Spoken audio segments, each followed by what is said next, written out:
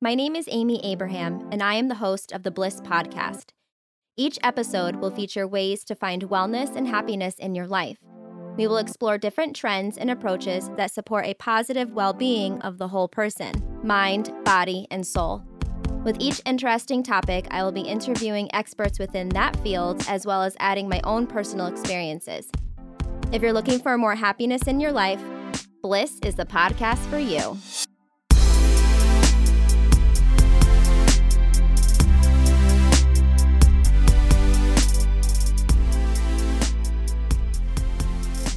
Hello, listeners.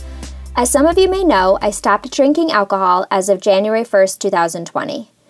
I chose to stop because I knew deep down inside that drinking, even a little bit, is probably bad for me. But who knows what tomorrow will bring. I didn't do the research about alcohol consumption until more recently, and I thought I'd share this information with you today. Enjoy! The Centers for Disease Control and Prevention of the United States, or CDC, recommends only 1 drink a day for women and only 2 drinks a day for men. Why is it different for men than for women, you may ask? The gender differences in body structure and chemistry causes women to absorb more alcohol, and it takes longer to break it down and remove it from their bodies than it does for men. A standard drink is equal to 14 grams, or 0.6 ounces of pure alcohol. Generally, this amount of pure alcohol is found in 12 ounces of beer, 8 ounces of malt liquor, 5 ounces of wine, 1.5 ounces or a shot of 80 proof distilled spirits or liquor, for example, gin, rum, vodka, and whiskey. I can mostly relate this to wine. There are 5 glasses of 5 ounces of wine in a typical 750 milliliter bottle. So if you are drinking half a bottle a night as a woman, you are drinking too much alcohol, according to the CDC. You might be wondering if you could just binge drink half of your recommended weekly amount on Friday and the other half on Saturday. Sorry to say it, but that won't work. The toxicity level is higher when you binge drink. Just think about how you feel the next day. It's pretty obvious that binge drinking is not healthy.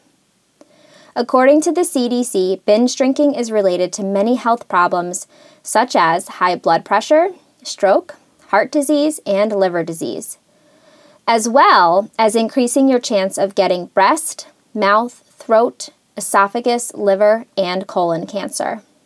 Also, because you are consuming high amounts of alcohol in a short amount of time, when you binge drink, your alcohol blood level increases rapidly, which impairs your judgment. For these reasons, you are more likely to incur unintentional injuries, such as car accidents, falls, drownings, burns, and firearm injuries, and/or participate in violence such as child maltreatment, homicide, and suicide.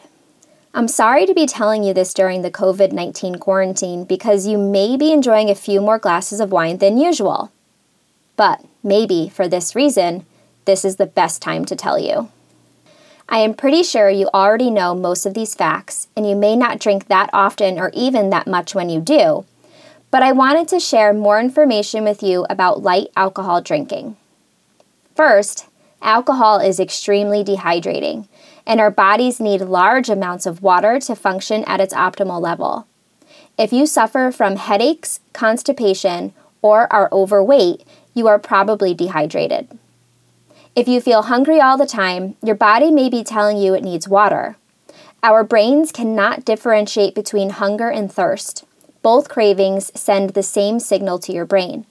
So always try a glass of water first to satisfy that hunger feeling. Here are a few excerpts from How Not to Die by Dr. Michael Greger pertaining to alcohol consumption. According to a famous series of papers in the Journal of the American Medical Association called The Actual Causes of Death in the United States, the leading killer of Americans in the year 2000 was tobacco, followed by diet and inactivity. The third leading killer, alcohol. About half of alcohol-related deaths were due to sudden causes like motor vehicle accidents. The other half were slower, and the leading cause was alcoholic liver disease. Excessive alcohol consumption can lead to an accumulation of fat in the liver, what's known as fatty liver, which can cause inflammation and result in liver scarring and eventually liver failure. The CDC defines excessive drinking as the regular consumption of more than 1 drink a day for women and more than 2 a day for men. Heavy alcohol consumption can cause a fatty liver in less than 3 weeks, but it usually resolves within 4 to 6 weeks after stopping drinking. But in 5 to 15% of cases, the disease continues to progress, and the liver starts to scar despite alcohol cessation. Once alcohol-induced hepatitis, liver inflammation, is diagnosed, 3-year survival rates can be as high as 90% among people who stop drinking after diagnosis. But as many as 18% of them go on to develop cirrhosis, an irreparable scarring of the liver. The best strategy to avoid alcohol liver disease is to not drink so much in the first place. But if you do drink excessively, help is available. Though most people who drink may not be alcoholics, there is convincing evidence that 12-step programs such as Alcoholics Anonymous can be effective for those who do suffer from alcohol dependence. Everyone agrees that heavy drinking, drinking during pregnancy, and binge drinking are bad ideas. But what about moderate drinking? While smoking is bad for you and smoking a lot is worse, that logic may not hold for alcohol consumption. But wait, there actually appears to be a beneficial effect on overall mortality by drinking some alcohol, but only, it seems, for those who are not taking good care of themselves already. Moderate drinking does appear to protect against heart disease, perhaps because of a blood-thinning effect. But even light drinking, less than 1 drink a day, has been found to increase cancer risk. How could something that increases cancer risk still prolong life? Cancer is only our second leading killer disease. Because heart disease is the leading cause of death, it explains why people who drink moderately may live longer lives than those who abstain. But this advantage may be restricted only to those who fail to practice a bare minimum of healthy behaviors. To find out who might benefit from moderate alcohol consumption, researchers recruited close to 10,000 men and women and followed them for 17 years after assessing their drinking and lifestyle habits. The results were published in a paper entitled, "Who Benefits Most from the Cardioprotective Properties of Alcohol Consumption? Health Freaks or Couch Potatoes?" What constituted a health freak? According to the researchers' definition, anyone who exercises 30 minutes a day, doesn't smoke, and eats at least 1 serving of fruits or vegetables daily. 1 to 2 drinks a day did lower the risk of heart disease for the couch potatoes, those living unhealthy lifestyles. But people who practiced even the bare minimum of healthy behaviors showed no benefit from alcohol. The lesson: grapes, barley, and potatoes are best eaten in their non-distilled form, and Johnnie Walker is no substitute for actual walking.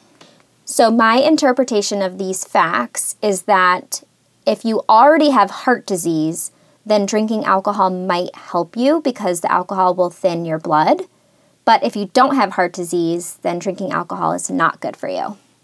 In 2010, the official World Health Organization body that assesses cancer risks formally upgraded its classification of alcohol to a definitive human breast carcinogen. In 2014, it clarified its position by stating that, regarding breast cancer, no amount of alcohol is safe. But what about drinking responsibly? In 2013, scientists published a compilation of more than 100 studies on breast cancer and light drinking. The researchers have found a small but statistically significant increase in breast cancer risk even among women who had at most 1 drink per day. They estimated that every year around the world, nearly 5,000 breast cancer deaths may be attributable to light drinking. If every day a woman drinks up to 10 grams of alcohol, which is less than the recommended 1 drink a day, her risk for breast cancer goes up 5% before menopause and 9% after menopause. The carcinogen isn't alcohol itself. The culprit is actually the toxic breakdown product of alcohol called acetaldehyde, which can form in the mouth almost immediately after you take a sip. Experiments show that even holding a single teaspoon of hard liquor in your mouth for 5 seconds before spitting it out results in the production of potentially carcinogenic levels of acetaldehyde that lingers for more than 10 minutes. Acetaldehyde damages your DNA and prevents your body from repairing the damage. DNA is the cell's instruction manual that controls a cell's normal growth and function. When DNA is damaged, a cell can begin growing out of control and create a cancer tumor. A toxic buildup of acetaldehyde can increase your cancer risk. If even a single sip of alcohol might produce cancer-causing levels of acetaldehyde in the mouth, what about using mouthwash that contains alcohol? Researchers who tested the effects of a variety of retail mouthwashes and oral rinses concluded that, although the risk is slight, it is probably best to refrain from using such products if they contain alcohol. So, in summary, I would suggest doing your own research on alcohol consumption and make your own decision. But in the meantime, maybe try to cut back to 1 or 2 drinks per day. I have been trying some new ways to replace a glass of wine. I now drink flavored seltzers in a wine glass, super fun, and my husband makes fun of me.